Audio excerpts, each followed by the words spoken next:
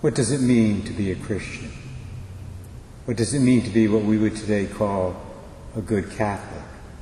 That's the issue that's being dealt with in this section of the book of Acts, the section that our first readings will be taken from in the next few days. This morning in our reading, the basic problem was outlined.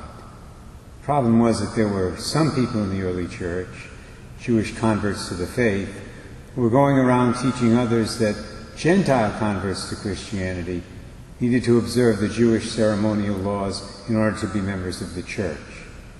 And that included circumcision, which I'm sure was a big issue for all adult Gentile males who were thinking of converting.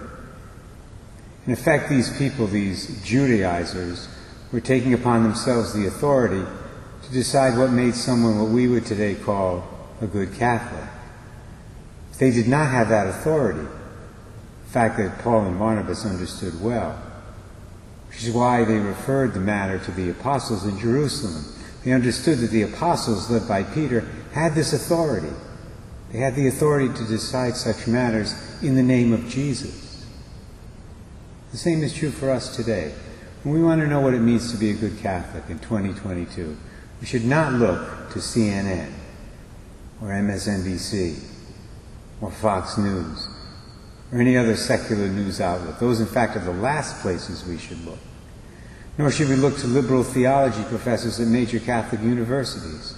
When we want to know what it means to be a good Catholic in 2022, we should look to the successor of Peter and to the successors of the other apostles. In other words, to the Pope and to the bishops speaking in union with him.